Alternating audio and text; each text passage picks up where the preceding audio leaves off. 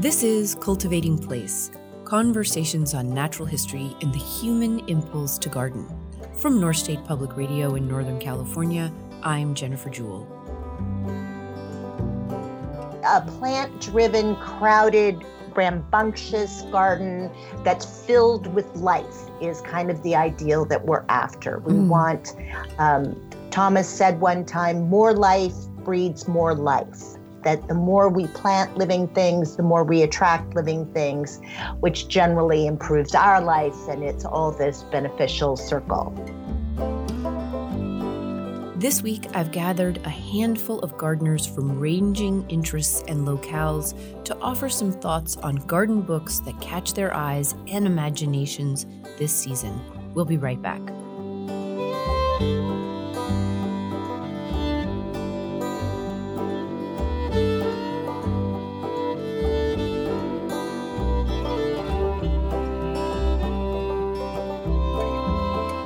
This is Cultivating Place. I'm Jennifer Jewell. The holidays and end of year are upon us, and with them all those lists. Things to do, food to cook, intentions to make, gifts to consider. In the gifting area of life, in my experience, gardeners and plant lovers are pretty easy. They don't want much, and as long as you put a little thought into it and it's garden themed, you're pretty safe. Plants, books, seeds, subscriptions, and good garden gear make it hard to go wrong, to bring holiday cheer, to offer as thanks when visiting someone's home in this festive time, or to help bolster your or their New Year's resolutions in the garden or on the trail.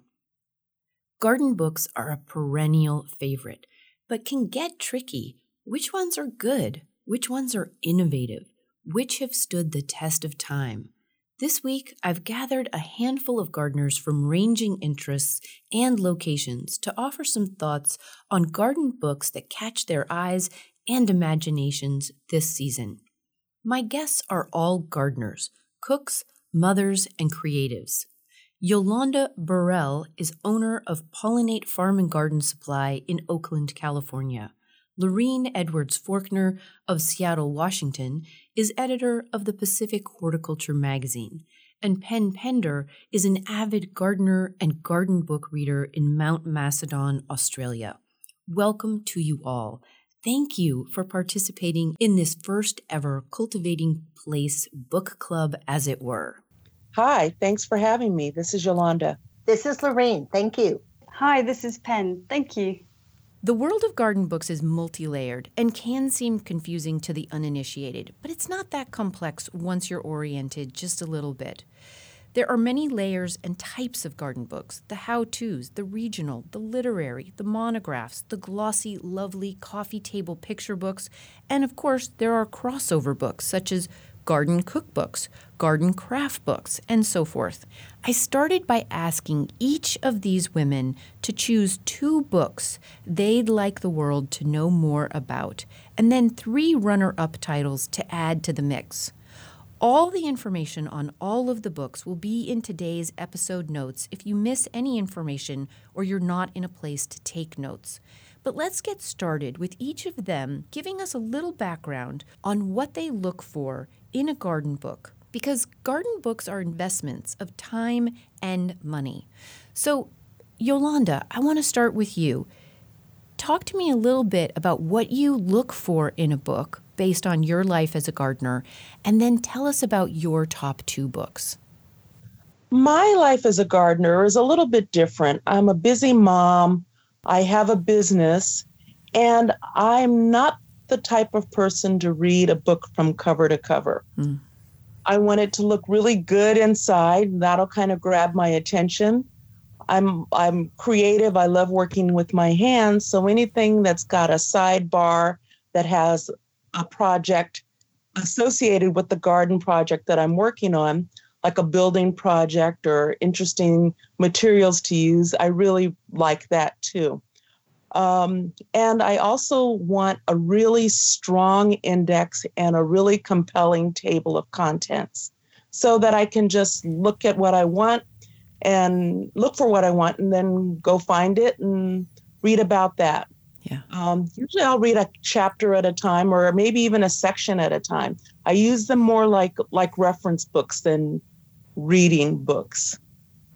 You are the owner of Pollinate Farm and Garden. Talk a little bit about that business because you sell quite a few books there. Is that right? That's correct. Pollinate Farm and Garden is kind of an interesting concept. It is it's a supply store. It's basically for people who want to produce more of their own food at home, whether they're working in a school garden or a community garden, or perhaps just growing herbs on a windowsill, or if they're blessed with a backyard and small orchard. I just want to encourage more people to be sustainable by growing their own food and reducing the carbon miles and carbon footprint of food transportation. Mm-hmm. In Northern California, where I live, not as far north as you, but in the Bay Area, we get basically 12 months out of the year. We can garden and grow something edible year round. And so my customers include, like I said, school gardeners, small local urban farmers, as well as families and singles and households who want to grow more of their own food. So it's a combination hardware store, old-fashioned feed store, kitchen store, bookstore. We also sell garden tools and hardware. Right. All of that under one roof. Yeah.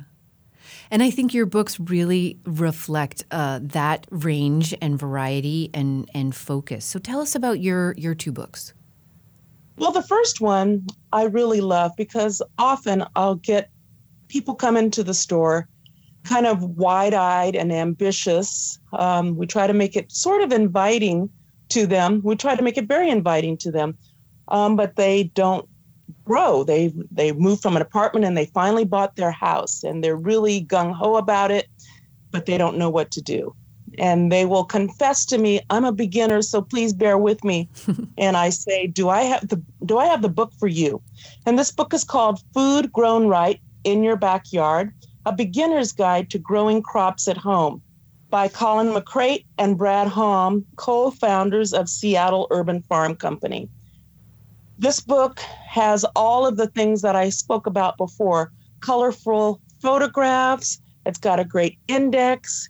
It's got a great table of contents, and it's just really well organized. So it starts with the soil and all of the kind of geeky things that you may or may not want to delve into about NPK and soil amendments and what kind of soil and how your soil feels. You may not want to do that. You might just want to know how to grow radishes and where. Mm-hmm. So it goes through the types. It gives you great examples of the types of gardens. So it shows somebody growing a house with veggies grown in containers and flower pots. It shows beds grown in the ground. It also shows various types of raised beds, including a sidebar on how to build your own raised bed if that's what you want to do. It talks about irrigation, just laying out the plot. And last but not least, it has kind of a compendium of common veggies that one grows. It doesn't necessarily get into the varieties, but, tomatoes versus cukes versus lettuce, things like that. And, when to plant it, how to grow it, when to harvest it, because how do you know when an artichoke is ready to harvest? By looking at it. So it's really a basic book, but I sell a lot of them. I refer to it all the time because I just love the simplicity of the book. And your second book is a little bit related. Tell us about that one. A little bit related, but a lot different. Right. It's called The Vegetable Gardener's Guide to Permaculture, Creating an Edible Ecosystem by Christopher Shine with Julie Thompson. Christopher Shine is a local author. He teaches permaculture at a local junior college. It's, again, about growing veggies, However, it's more ecologically minded. It talks about permaculture and how you kind of use ecological gardening principles in growing food. One of the tenets of permaculture is if you are working too hard, you're working too hard. So it makes it real simple. You just use the relationship between the land and the relationship of the plants to do the work for you. So, for example, they'll talk about the various understories. You've got trees at the top story, and then bushes, and then further down you have strawberries, and then you've got mushrooms. So all of these are growing in what's called a food forest, where you've got a huge biodiversity of plants, lots of edible perennials incorporated into that garden. So you don't have to worry about replanting every year like you would when you do annual crops. These things will give you produce year after year. And so it also talks about how to harvest water, rainwater, making swales in your backyard, lots of about composting, things like that. So using the inputs as well as outputs, it's recycling everything. Nothing goes to waste in a garden. Those sound so wonderful because, of course, edible gardening and ecological gardening are really high interest, I think, around the world in gardeners. Really high on gardeners' interest lists around the world based on just my readers and listeners and comments and feedback. And there are so many interesting books on both of these. It's really helpful to get some direction, especially depending on your climate. Yeah, exactly. And the reason I love this book is because although it is a permaculture book, it is not intimidating. You can do permaculture, use permaculture principles in your own backyard. It's just very small scale. You can have perennial beds, annual beds, using your bamboo to make trellises, orcharding, how to choose crops, cover cropping, which is very, very important, making compost tea. Yeah. So everything has more than one use, which is another concept called stacking functions. Things have more than one use and makes work a breeze and makes your garden beautiful as well. Right.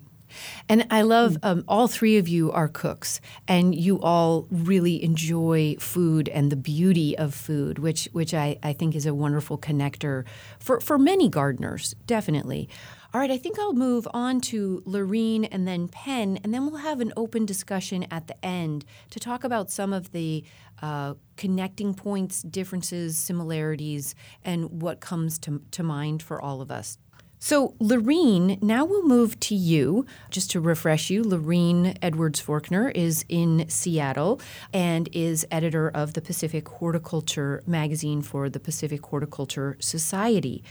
You have chosen two books that take us in a slightly different direction and yet still very tangible and hands-on with a twist. Tell us about your books and what you're looking for in a book when you decide to buy it or read it. Well, I basically live in the pages of a book. As an editor, I consider myself to be sort of a professional reader. So I spend lots and lots of time in lots of different kinds of books. And these two that I chose really appealed to me because they're beautiful. I think as gardeners and people who are working with plants and flowers, that beauty is very central to our kind of aesthetic. And both of these books are very beautiful, and yet they're also very functional. It's not just skin deep beauty. It's not just eye candy. This is, some hardworking information. So the first of my two books is called Planting in a Post-Wild World. And also as a writer, I love the play of language. And I think this notion of rewilding or post-wild this is a very evocative concept that has been popular in recent years. And I think it really kind of gets to the root of what some of these creative authors are talking about. So this book is by Thomas Rainer and Claudia West.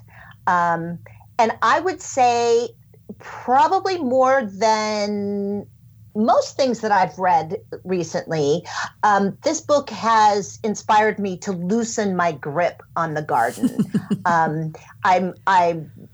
I'm letting nature have more of a hand. I don't know if I'm letting nature have more of a hand or if nature is taking me by the hand. But both of these authors, and I'm very lucky that I've heard them speak, Jennifer, on your show as well as in person. Mm-hmm. And they're very charismatic. They're very positive.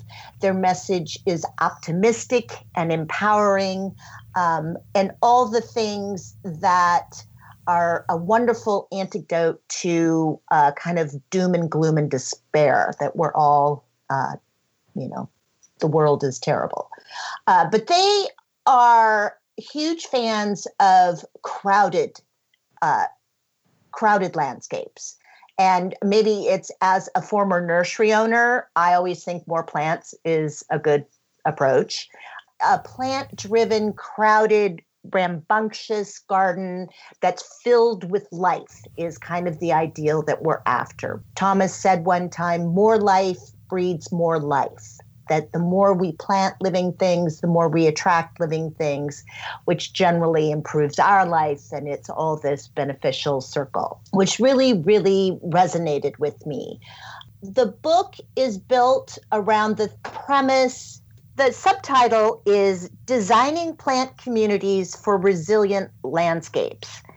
And this notion of designed plant communities is pretty much their central tenet. This is the idea that as designers, as gardeners, we are combining plants together according to how they function in the landscape. They introduce the idea that plants have functions in the garden and then they have design purposes in the garden. Mm-hmm. And as gardeners, it's easy for us to think and focus on the design aspect or the aesthetics of it.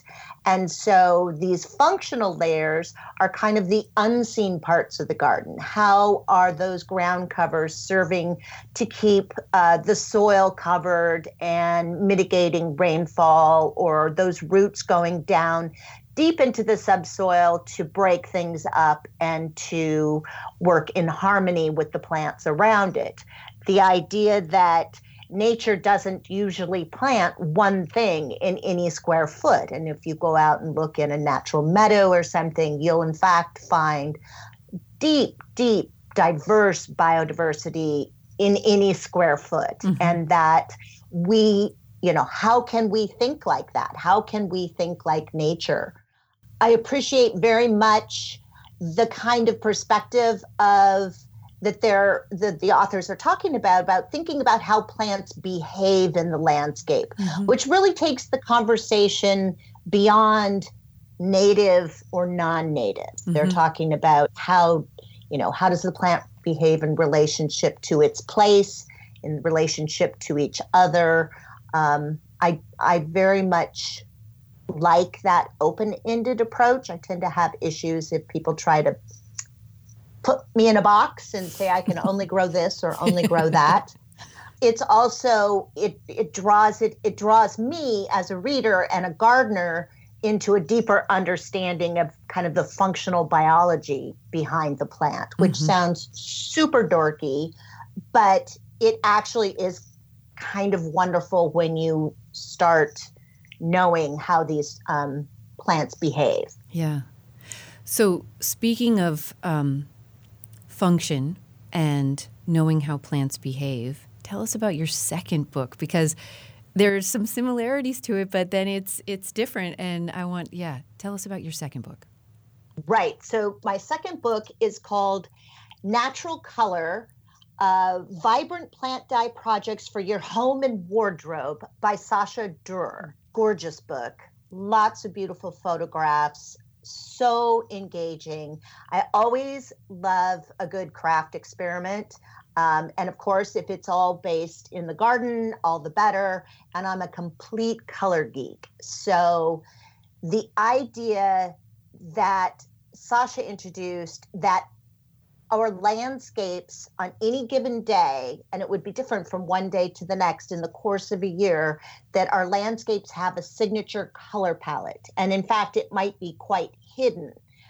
The green that we see in a tree may, in fact, produce a coral color when we turn it into a plant dye. It's just these hidden hues that we can call out and use. It really brought out a whole nother level of a relationship for me in the garden. And I immediately start thinking about, oh my gosh, a baby is born on that day. And so your garden has a signature color palette of that day. That is that child's color palette. I just found that very inspiring. It's caused me to play in the garden. I grew a crop of Japanese indigo, which was super easy to do. Getting it to turn the beautiful teal color that it was supposed to was not quite as successful. But it was the process. I felt like I was literally foraging for, something magical or the alchemy of it. I have much better luck with avocados, which of course I don't grow my own avocados here in the Pacific Northwest, but I am addicted to this glorious peachy coral color that those lumpy reptilian skins of a Hass avocado produce, the most beautiful color. Yeah. And I will talk about it to anybody. This week, we're joined by 3 avid gardeners sharing with us their garden book recommendations for the upcoming holiday and for life. Stay with us. We'll be right back after a break.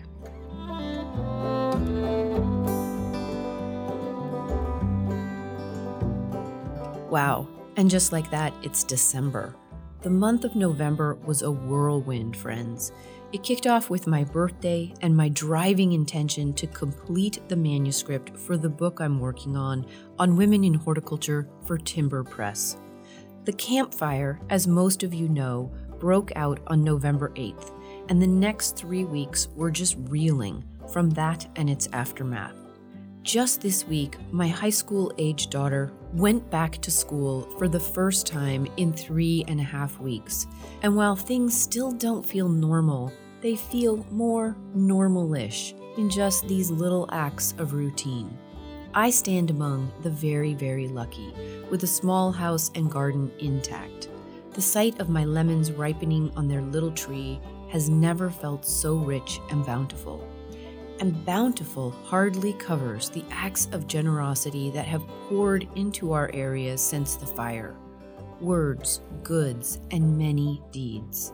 On December 16th, in collaboration with the Plant Barn and Gifts here in Chico, and with the generous community support of Magnolia Gift and Garden and the Master Gardeners of Butte County, and many other caring plant people of this region and around the country, there will be an open house reception for campfire gardeners, those gardeners affected by the campfire in all the townships that burned. With generous donations from Woman's Work gloves, Root Pouch grow bags, Timber Press, Story Publishing, Firefly Press, and Pass the Pistol, Floret Flower Farms, Corona Tools, Fisker Tools, Chico Chai, Brent and Becky's Bulbs, and many caring gardeners, there will be garden care packages for up to 200 gardeners who've been laid so low. With a little loving kickstart, we want these gardeners back to the dirt and the plants that sustain them and us all as soon as they can get there. I send good thoughts to you in your December garden, wherever you may be. In snow, in sun, our gardens make a difference. Now, back to our December Garden Book Roundup with Yolanda, Lorene, and Penn.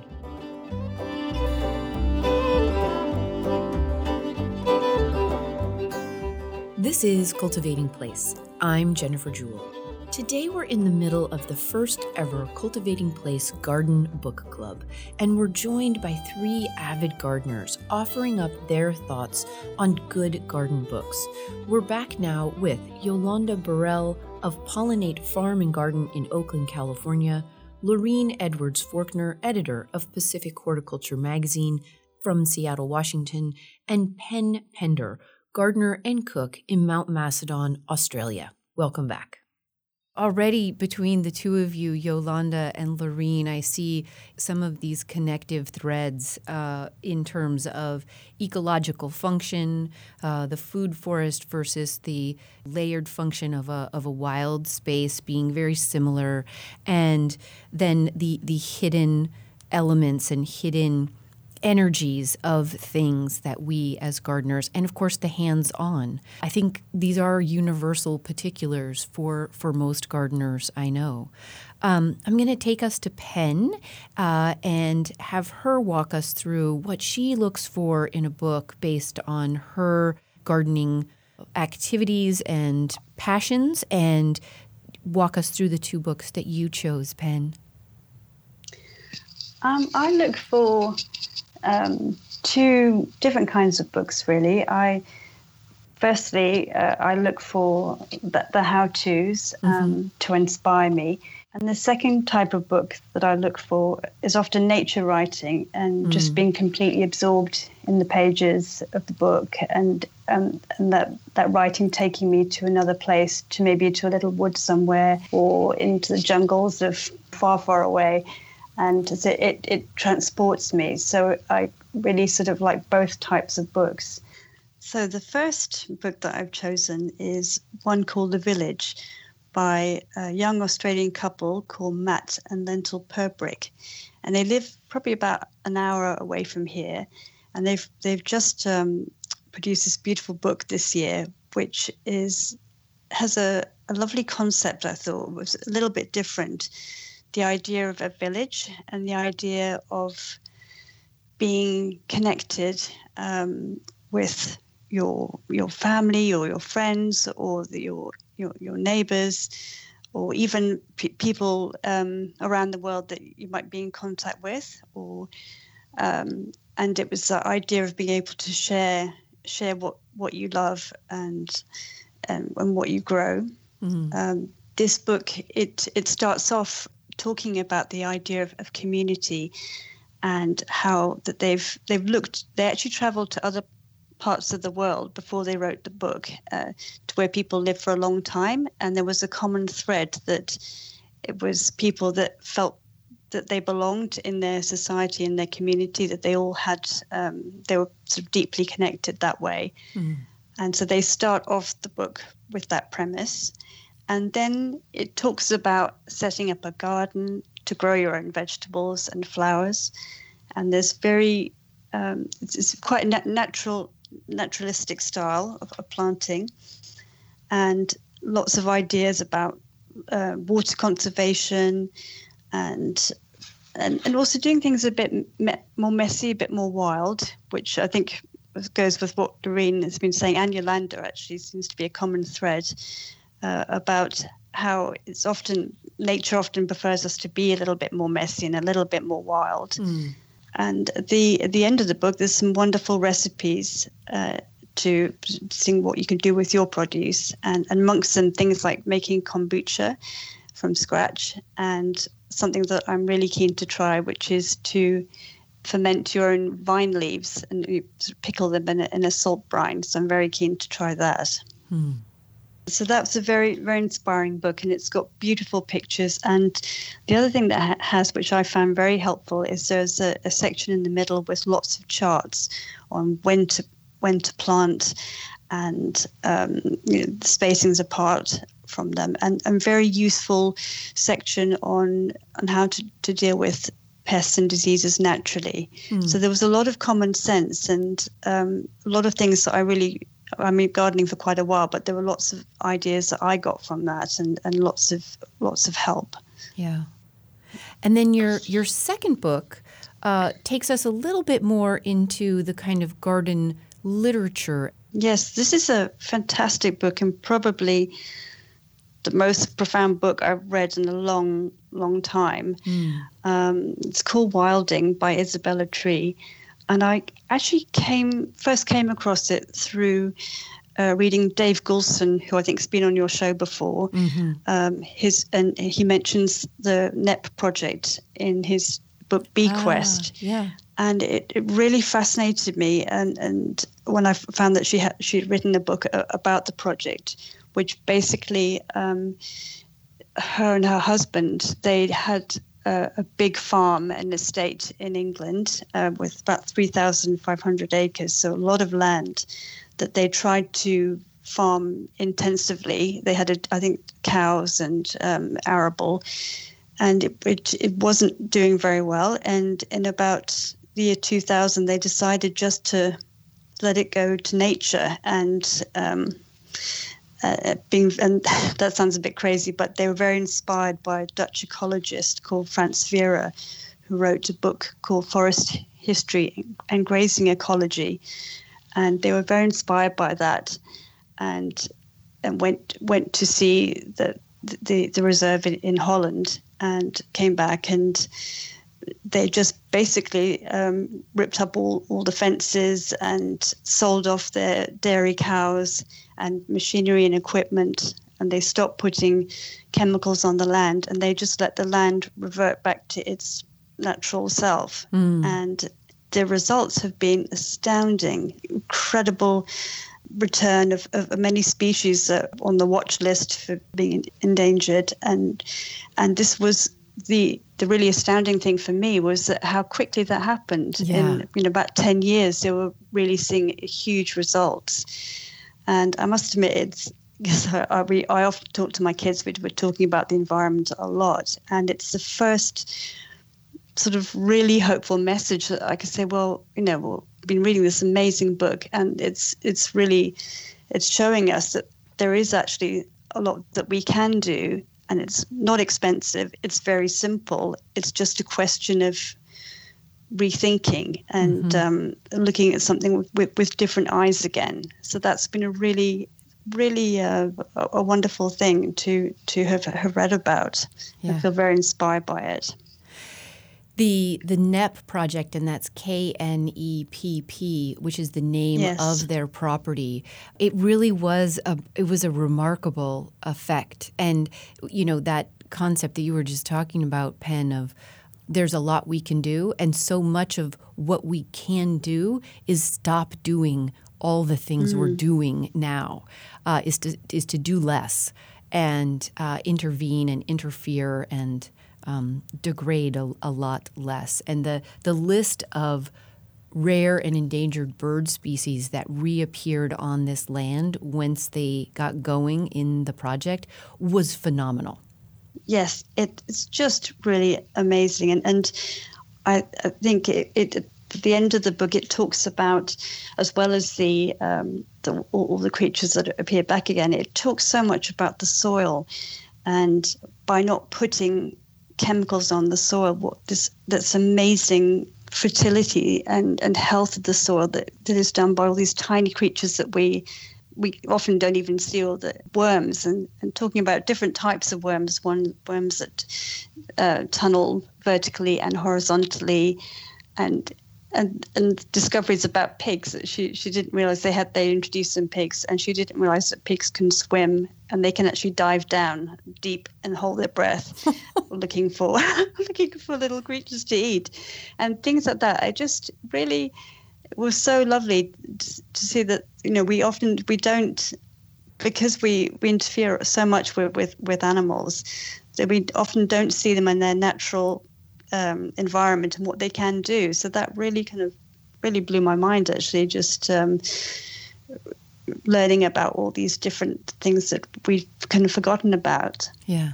And our concepts of things. That what was very interesting for me is that I think with both books that I chose, The Wilding and The Village, is that they were both suggesting that we need to move backwards to move forwards, that we actually need to return to a time when it was a bit more wild, when we didn't interfere as much and we weren't putting lots of chemicals on things, when we did feel more of a connection with nature and the community around us. And that really, really struck me. And I thought these both books were suggesting very simple ways that we really can make a difference. And I found that really inspiring and really wonderful to be able to, discuss with my kids, that there is hope, that we can change things and return balance to the landscape and to the earth. This week, we're joined on Cultivating Place by 3 avid gardeners and readers, sharing with us their garden book recommendations for the upcoming holiday. Stay with us. We'll be right back for more after a break.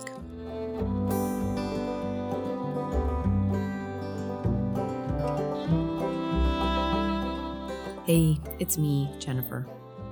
The campfire, I know, is just one instance of natural disaster and hardship in a world that is full of them. And as I wrote in the invitation I sent out to the gardeners for the open house I mentioned earlier, we all do the best we can to help where we are.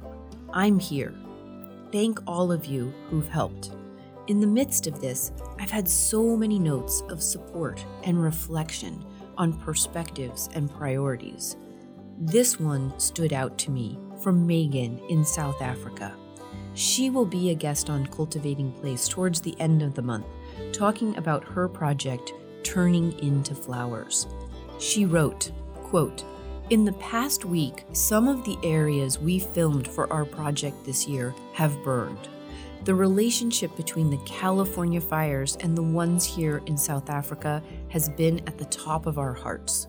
One of my favorite hopeful moments this past year was a message and photo from Rupert, her project partner. She goes on, a mutual friend's farm that burned in 2017 had suddenly come alive with flowers last seen 23 years ago. Rupert took his little daughter to go and see the ashy moonscape coming back to life.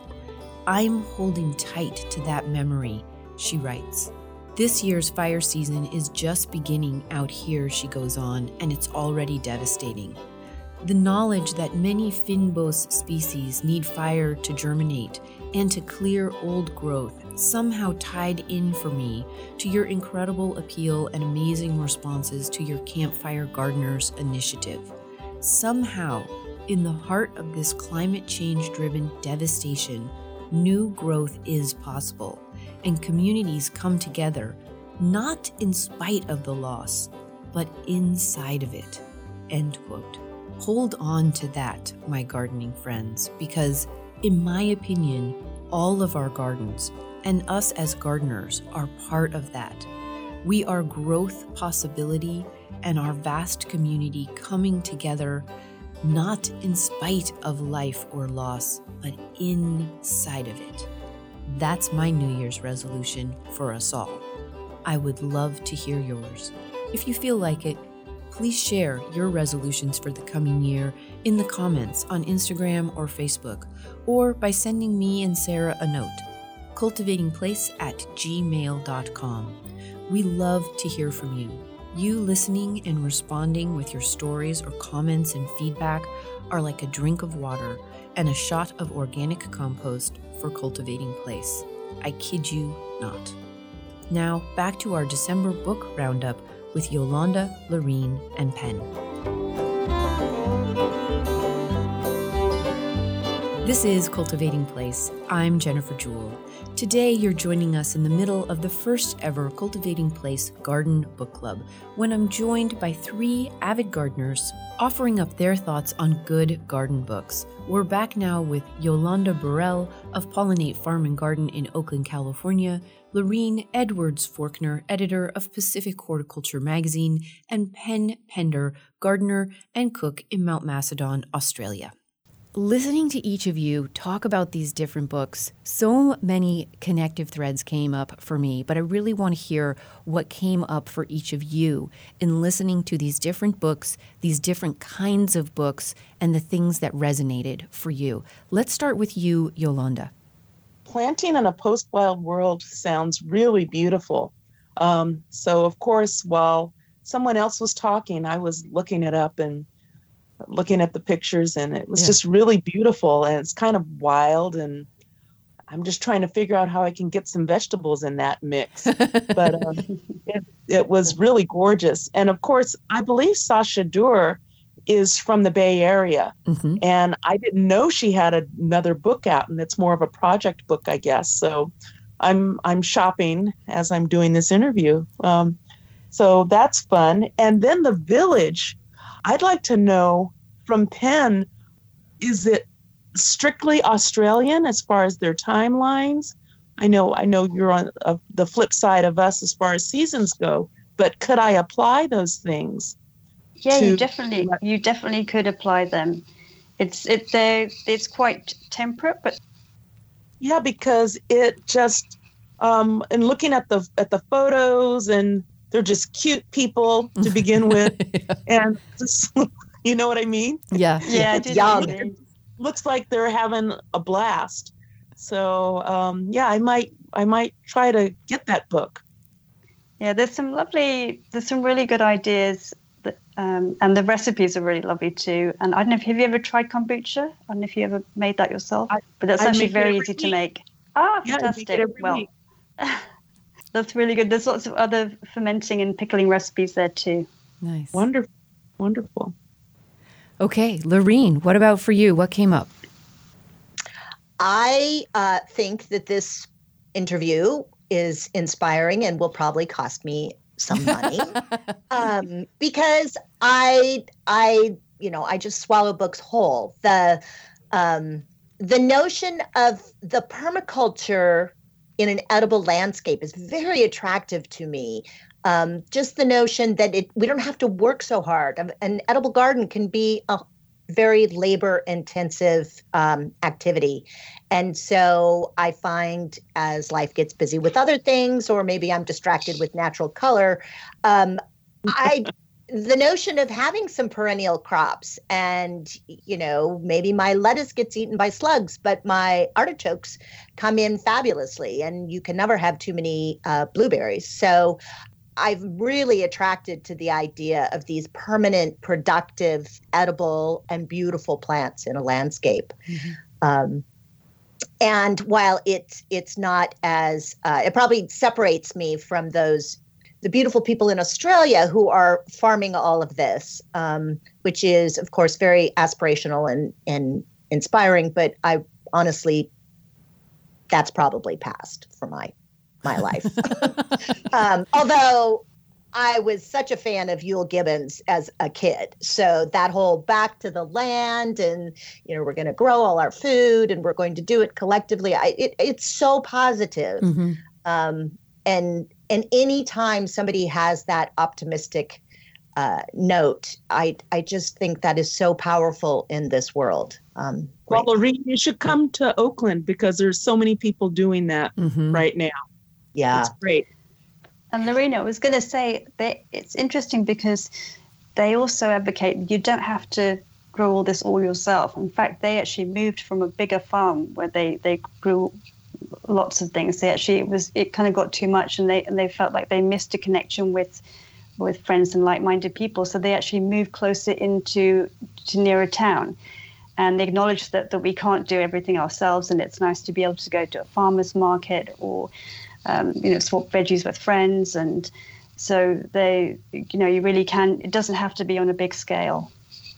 Well, and that's something I've always maintained, that, grow your own food and you will fall to your knees in front of farmers, because the education we get at what it takes to produce good, healthy, wonderful, nutritious food is quite an education. Mm-hmm. And as much as anything over the years is, have grown a lot of food in my own garden and am doing it less because I appreciate so much my farmer market that is keeping me supplied. Yes, me too. Yeah. Yeah, absolutely. I agree. Yeah. Yeah. It's like the connections that we all eat, right? Right. So, yeah. And very important people in our world. Yeah. And very few of us like to get up at 4 a.m. to harvest lettuce for the market. Right. So I respect them a lot. Oh, it's a fabulous education in farmer heroes. Now, was there anything else that came up for you, Pen? I loved the natural color book that Doreen was talking about. And I was thinking I'm definitely going to be getting that for one of my girls for Christmas because they're very interested in environment and fashion. And it just seems to cross both those areas so beautifully. And I did look at the pictures and they are amazing, and the ideas. We've had a little go at dyeing with some eucalyptus from the garden, and that worked really well. So I'd definitely like to do that a bit more. Yeah. And I also loved the food grown right in your background. That was the pictures were so clear, and there were so many good examples. I like the fact that they did examples that people had, and it was very inspiring. Yeah. And the permaculture is also close to my heart because it was actually sort of put together by two Australians, Bill Mollison and Dave Holmgren, and not that far away from me, about an hour's drive from here. And I think it's a wonderful, wonderful way of growing things. Yeah. One of the threads that's clearly come up with each of you is this idea of buying a book and giving a book. And in part, that is why we're talking about this. Although the publishing world seems to be suffering in this time, in this economy, and switch to digital, the garden book world seems to be doing just fine. But I'm always so aware, and I think it was Lorene who said, I'm worried about how much this episode is going to cost me, because I know that when I talk to people about their books, it sends, whether or not that's what I mean, it sends a message that you should buy this. And I don't want to add to the consumerism in the world, but there are certain things that we spend money on, and we have to choose them consciously and decide where to buy them. How do each of you read your garden books? Do you always buy them? Do you borrow them from the library? Do you read them digitally? Let's start with you, Yolanda. I've tried reading any kind of book digitally, but I end up investing in a new phone because, it's just it's easier for me, at least, to read while I'm working. But reading digitally on my phone or my iPad while I'm gardening just doesn't work for me. And, I just want to see the beautiful photos in context without having to scroll also. So I try to buy books from local independent bookstores, first of all. Absent that, we have an incredible rummage sale here annually in Oakland, and I get a lot of garden books from there. You get a huge grocery bag full for $1. And, I've cycled through my own library through that rummage sale. And I always like to share them with my friends. And so I get them a lot of different ways. It's kind of nice. Yeah. What about you, Lorene? I am, being an editor, I am very much in the garden publishing world, and I'm super fortunate that I get a lot of reading copies. I also know a great many friends of mine who are garden writers, and I work with them and talk with them about their books. I am in that world. That said, I also love my library and am always checking things out. I do this especially with cookbooks. I tend to have a problem with cookbooks, and that I'm, spontaneously, it's okay, well, I don't have that one. I have to buy that one too. And I started checking the cookbooks out, or garden project books, and, these natural color. There's it's a large market of garden color books. And I'll check them out and read through them. And if I find that I do, want it, it must be mine, then I will buy it, because my garden library is absolutely integral to everything that I do. It is, I always like to say, it's my sharpest tool, the one I never throw out in the clean green. Yeah. So these are resources, and I read them again and again, and I loan them out to people, and I use them as the basis of my own writing. And so I don't have the best wardrobe, but my library rocks. What about you, Pen? Well, I can really identify with what Lorraine's saying. I'm the same. Plants and books are my extravagance. I actually read Kindle, but I also love to buy books as well. And I go to the library, and I love secondhand bookshops very much. So I do a mixture of all of them. And what I do find is often if I have read something digitally, then if it's really a beautiful book, for example, Dan Pearson's latest book and the Wilding book, I started reading both of them digitally, but I thought, no, I need to have this on my bookshelf forever. Right. Yeah. So I bought it, and that's kind of if it really sings to me. So most of my books are on the shelf. Yeah. I love to listen. So it's hard with the how-to books. They don't often make them into an audio book, but the garden literature books they do, and I do the same thing that you just said, Pen, as I will start listening. I just listened to Anna Pevord's most recent one, Landscaping This Way. But then, as you say, if it's good enough, I feel compelled to both support the writer by buying it and just have it on my shelf so that I know I could go back to it or lend it out if I wanted to.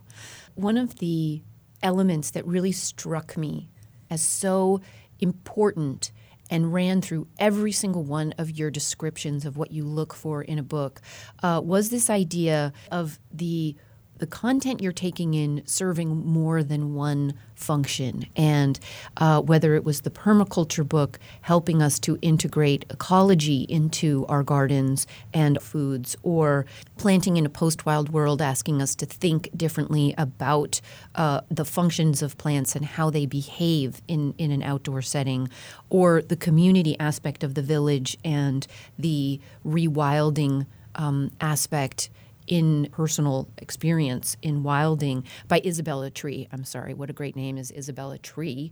And I wonder if each of you would speak to the importance of that, of not only your garden books, but maybe your gardens themselves serving a greater purpose in this world.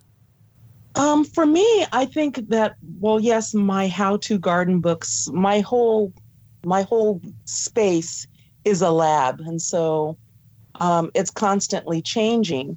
But then I kind of internalize everything that I've learned and all of my experiences at home and turn that around. And I'm always talking gardening with other folks too. So I kind of internalize my own learnings and then share that with other people or with my family too. Yeah.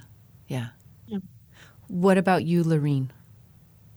I would say that my reading of the last, say, 5 years has really prompted me to look up from my garden. I started a garden and owned a nursery because of my deep, deep love of plants, and collect all of them, right? Don't let a single one get away from you. And the more that I am learning about the greater world and the pressures on the world, the more that I'm looking up from my very egocentric garden space and thinking about, how does it integrate with the rest of the wild world? And that's been,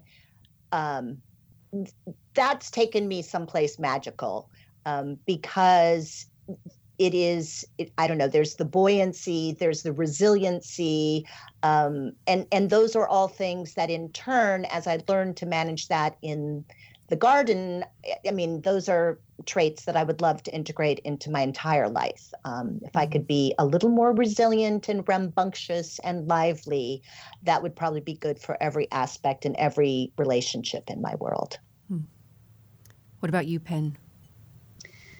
Yes, I found that reading and gardening it's taught me so much. They both kind of feed off each other, and I love reading about introducing more and more wildlife into my garden, and then actually seeing the effects of that in my gardens has been very satisfying. Yeah. Well, one of the things that I will end with is in a different conversation with Yolanda, she said to me, so much of teaching the people to come into her garden has to do with actually getting them to remember what their body and their sort of ancestry already knew. And I think that kind of runs across all of these books and all of your instincts for how you choose books, is this almost cellular connection we have to plants and to our gardening impulses. And I really want to thank each of you for putting the time into this and for being with us today from far and wide, and opening up about how you choose your books and offering these suggestions out. Thank you so much for being guests today. Thank you, Jennifer. This was a wonderful opportunity to talk about books and also to make me think a little deeper on it. Thank you, Jennifer. It's a subject close to my heart, and it's been really fun. Thank you, Jennifer. It's been amazing, and I just want to go out and get these other books now. Right. Exactly. Thank you, ladies. It was really great. Thank you, Jennifer. Thanks, Jennifer. Thanks, guys. Thank you. Bye. All right. Bye. Bye. Bye. Bye. My guests today are all gardeners, cooks, mothers, and creatives. Yolanda Burrell is owner of Pollinate Farm and Garden Supply in Oakland, California. Lorene Edwards Forkner of Seattle, Washington is editor of the Pacific Horticulture magazine. Pen Pender is an avid gardener and garden book reader, cook, and craftswoman in Mount Macedon, Australia. For their lists of and thoughts on good garden books, the two you heard about today and 3 runners-up from each of our guests, make sure to check out this week's episode notes at cultivatingplace.com. Join us again next week as the conversations continue on the many ways people engage in and grow from the cultivation of their places. Cultivating Place is a listener-supported co-production of North State Public Radio. To make your tax-deductible contribution of support to Cultivating Place, follow the support links at the top right-hand corner of any page at cultivatingplace.com. Thank you to everyone who makes this program possible. Our producer is Sarah Bohannon. Engineer is Sky Schofield. Original theme music is by Ma Muse, accompanied by Joe Craven and Sam Bevan. To subscribe to the program so you never miss an episode, follow the subscribe links at cultivatingplace.com. Cultivating Place is distributed nationally by PRX, Public Radio Exchange. Until next week, enjoy the cultivation of your place. I'm Jennifer Jewell.